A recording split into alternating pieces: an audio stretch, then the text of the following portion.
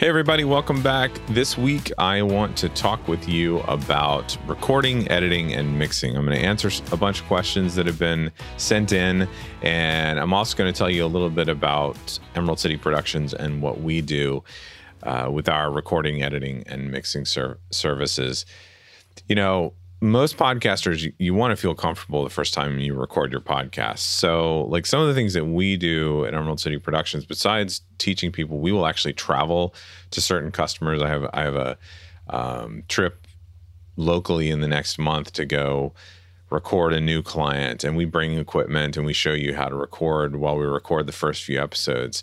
So if you aren't comfortable, using a production company like ours will actually cover some of the fears that you have, because we demonstrate and teach and help you get started. Generally, a portable or a permanent podcast recording studio consists of things like microphones, headphones, mic stands, audio interfaces, mixers, things like that. You've heard me mention them before. You can always go to dannyosment.com/resources to see what I'm recommending currently. And what I like to do is show people actually how to set up that recording studio while they record to make sure they get the best sound quality possible. And I like to coach people through that content as they're recording it. I will tell you this, your audience will appreciate the time and care that you put into creating a nice podcast recording studio, because your sound will end up being high quality. And, you know, one of the things that a lot of people ask now is about video.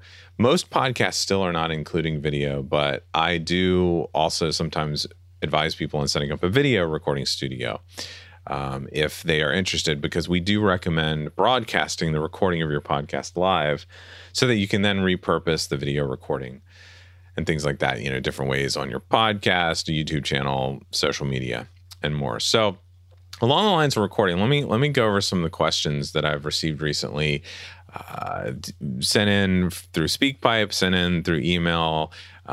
If you ever want to, you know, Danny Osment at emeraldcitypro.com, you can send me questions there.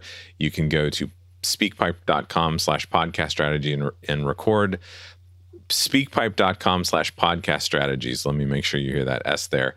And you can record your question via voicemail. I've also gotten some of these questions recently on live broadcasts that I've done on LinkedIn and to my Facebook group. So here's the first question. Well, people want to know, how do the professionals record podcasts, you know, NPR? And yeah, of course, NPR, thousands of dollars worth of equipment, but really most professional sound quality sounding podcasts these days can be recorded at home using less than $200 worth of equipment in the right environment. And you notice I say $200 worth of equipment. It's got to be the right equipment. And then I said the right environment. So it's got to be a room where it's not super echoey, it's not noisy, there's not a lot of noise outside the room, things like that. All stuff we've talked about before. Another question I got was, do podcasts recorded in a studio sound better? Well, yes. A podcast recorded in a controlled studio environment can sound slightly better. Could sound a lot better, but you know, usually it sounds slightly better, but that all depends on the recording studio and the sound engineer. So it's not the fix-all you think it might be. I could share with you many recordings of podcasts that we've produced, and I know it would be hard for you to tell whether they were recorded in a studio or at home because of the things that we can do in those next steps of editing and mixing. Here's another question. Does it help to have a sound engineer help with your podcast recording?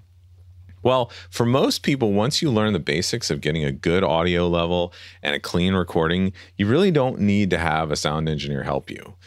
It's best to save the money that you're going to use on your podcast and use it for post-production services, things like editing, mixing, mastering. Those are the things that take longer to learn. They're harder to figure out. You need specialized equipment, a specialized room, things like that. Somebody asked, how much does it cost to record a podcast? Well, generally speaking, you can record a podcast for the cost of the equipment that you bought and your time. You really don't need to hire a recording studio or engineer to record most podcasts. So when we help clients launch their podcast, we actually spend ample time showing them how to record and get that high quality sound. Another question, what's the best platform to record podcasts? Currently, I'm recommending using the DAW, the digital audio workstation called Descript, because it sounds good, works good. It's an app. It has a lot of controls. We'll talk about it a little bit more, maybe in editing. Another question, what equipment do I need to record a podcast? So first of all, you need a microphone. I recommend the Audio-Technica ATR 2100. You need a microphone stand to put it on, headphones, some way to record. So something like a DAW, like Descript, or a portable recorder. And again, DannyOsmond.com/resources. You can find my current recommendations there. And finally, a lot of people ask, well, can I record a podcast myself and then have a professional edit and mix it? Yes, that's actually what I recommend. So let's move on to the editing step in the recording process and talk a little bit about that. You know, you might be a consultant or a coach. You might be a business owner. You might be an expert in rocket propulsion or something like that. But I'm guessing that you're not an expert in podcast editing or audio editing or engineering. And that's why you listen to this podcast.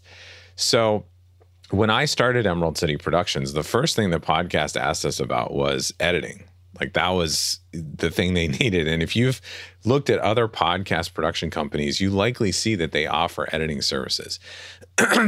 That's partly because podcast editing is the most time-consuming step in creating your podcast. And that's why a lot of podcasters outsource it. It takes a lot of time. And if you aren't an expert, it can take hours for you to edit your 30-minute podcast episode.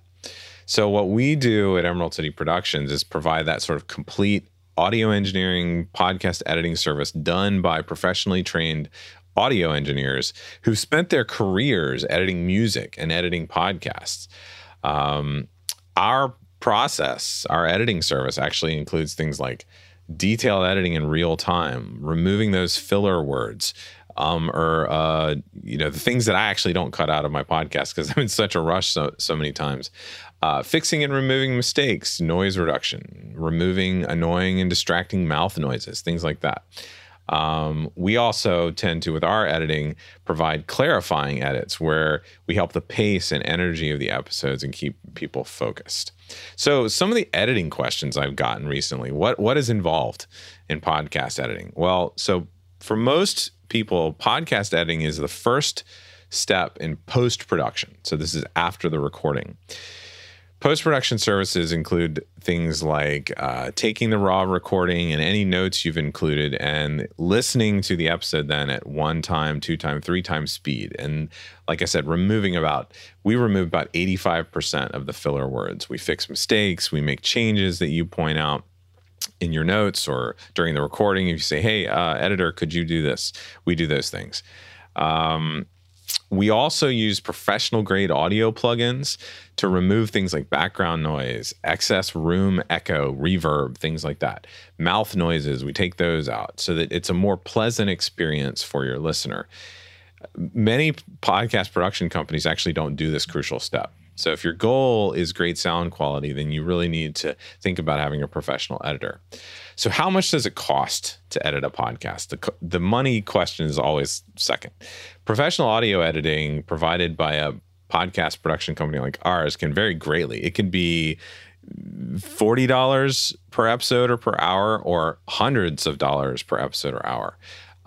One of the reasons we cost a little bit more is I only hire professional audio engineers for our team. I don't hire interns and teach them how to edit a podcast. I hire people who are working recording engineers and know what they're doing and can trust their ears. So another question, should you pay someone to edit your podcast or should you learn how to do it yourself?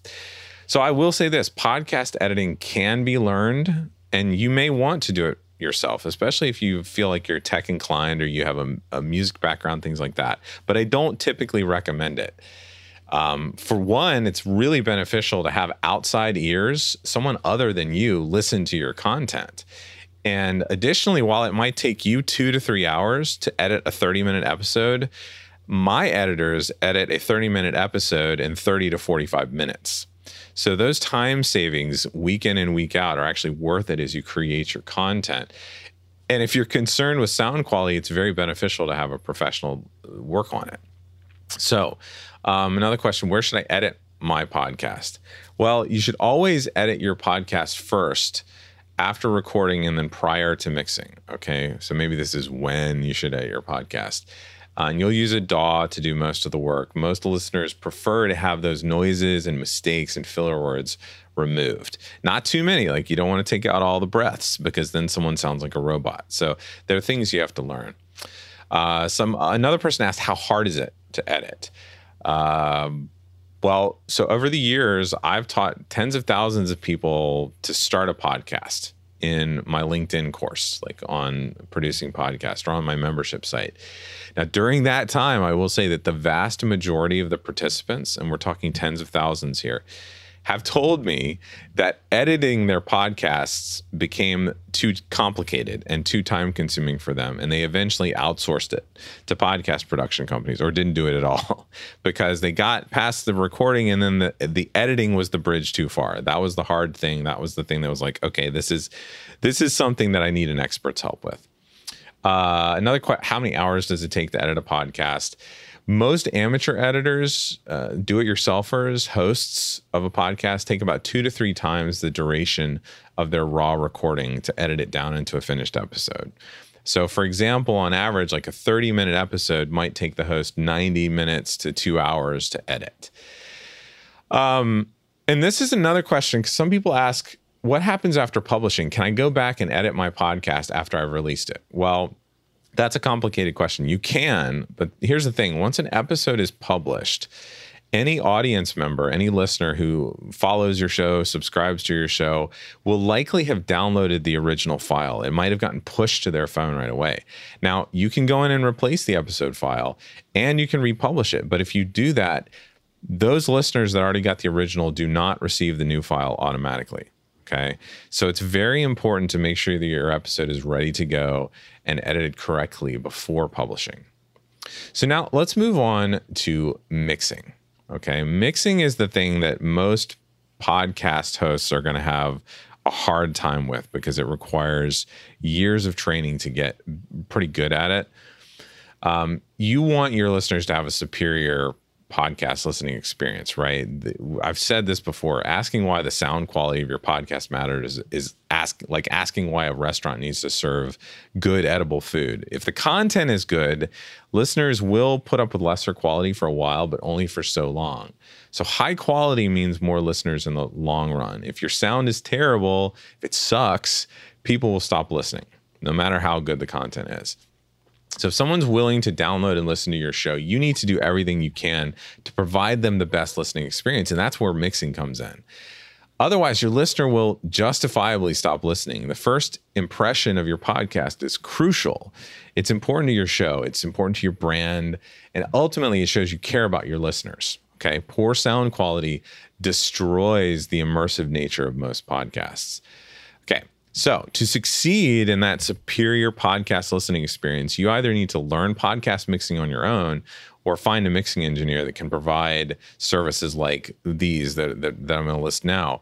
One of the first things that a professional mixing engineer does is make it easy to listen to in all environments. Okay. Podcast listeners are going to most often listen to your show in competitive noise environments like a car or public transportation or crowded city streets or at the gym, and you want them to be able to hear clearly.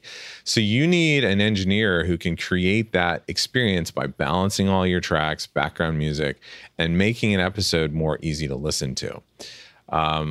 So with us, we actually include our editors, our engineering team. They're all qualified mix engineers, and they all do this to every episode they work with. They mix every episode, and they use the same tools and techniques that you're going to hear in your favorite podcasts from NPR and other really professional podcasts. We use Descript, we use Pro Tools as our digital audio workstation. We use Isotope RX to remove noise. We use EQ, compression, limiting plugins from the best companies in the industry.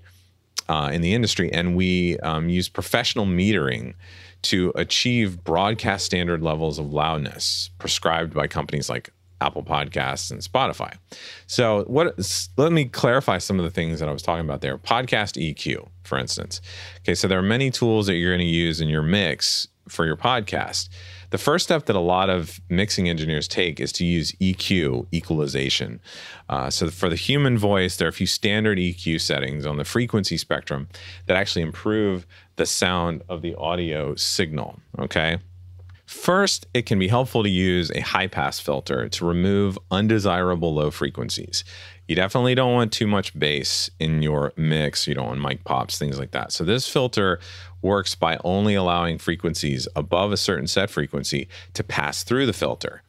The setting is particularly useful in removing microphone pops, like I said, and that generally occurs below 100 hertz. Next, you can increase the warmth in someone's voice by boosting around 150 hertz, depending upon the voice, male or female.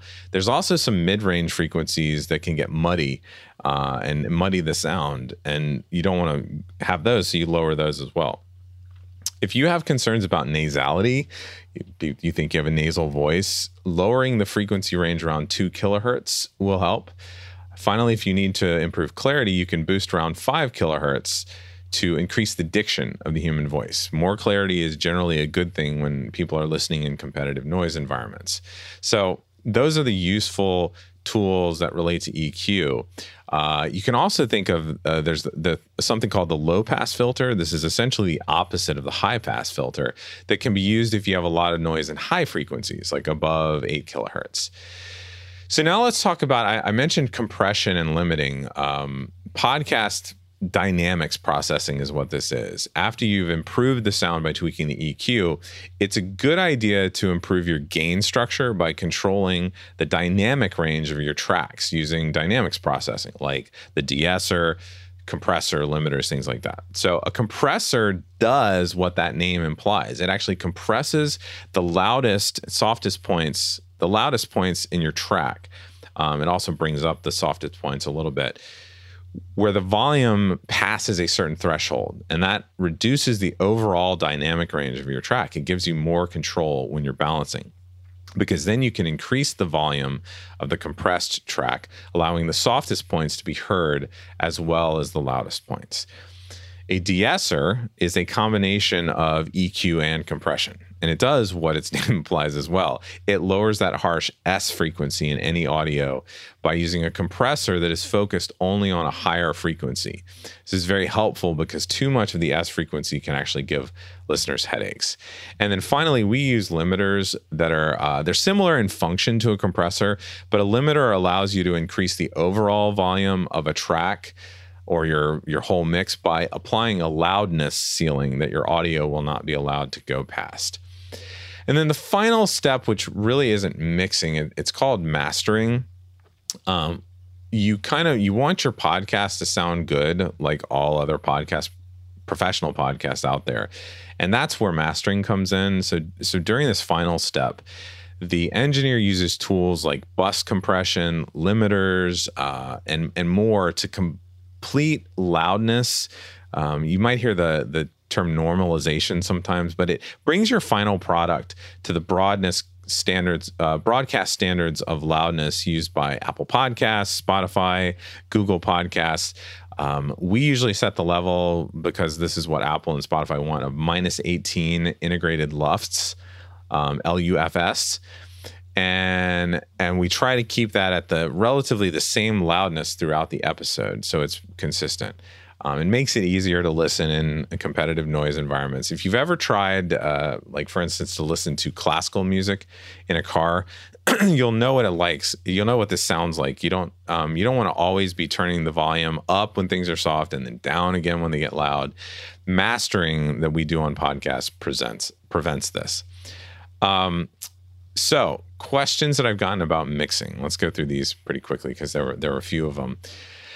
How does an experienced mixing engineer help a podcast sound more professional? Well, like I've said, they use all these tools: noise reduction, EQ, dynamics processing, mastering, to just make things sound better, balance things, improve the sound, make it easier to listen to.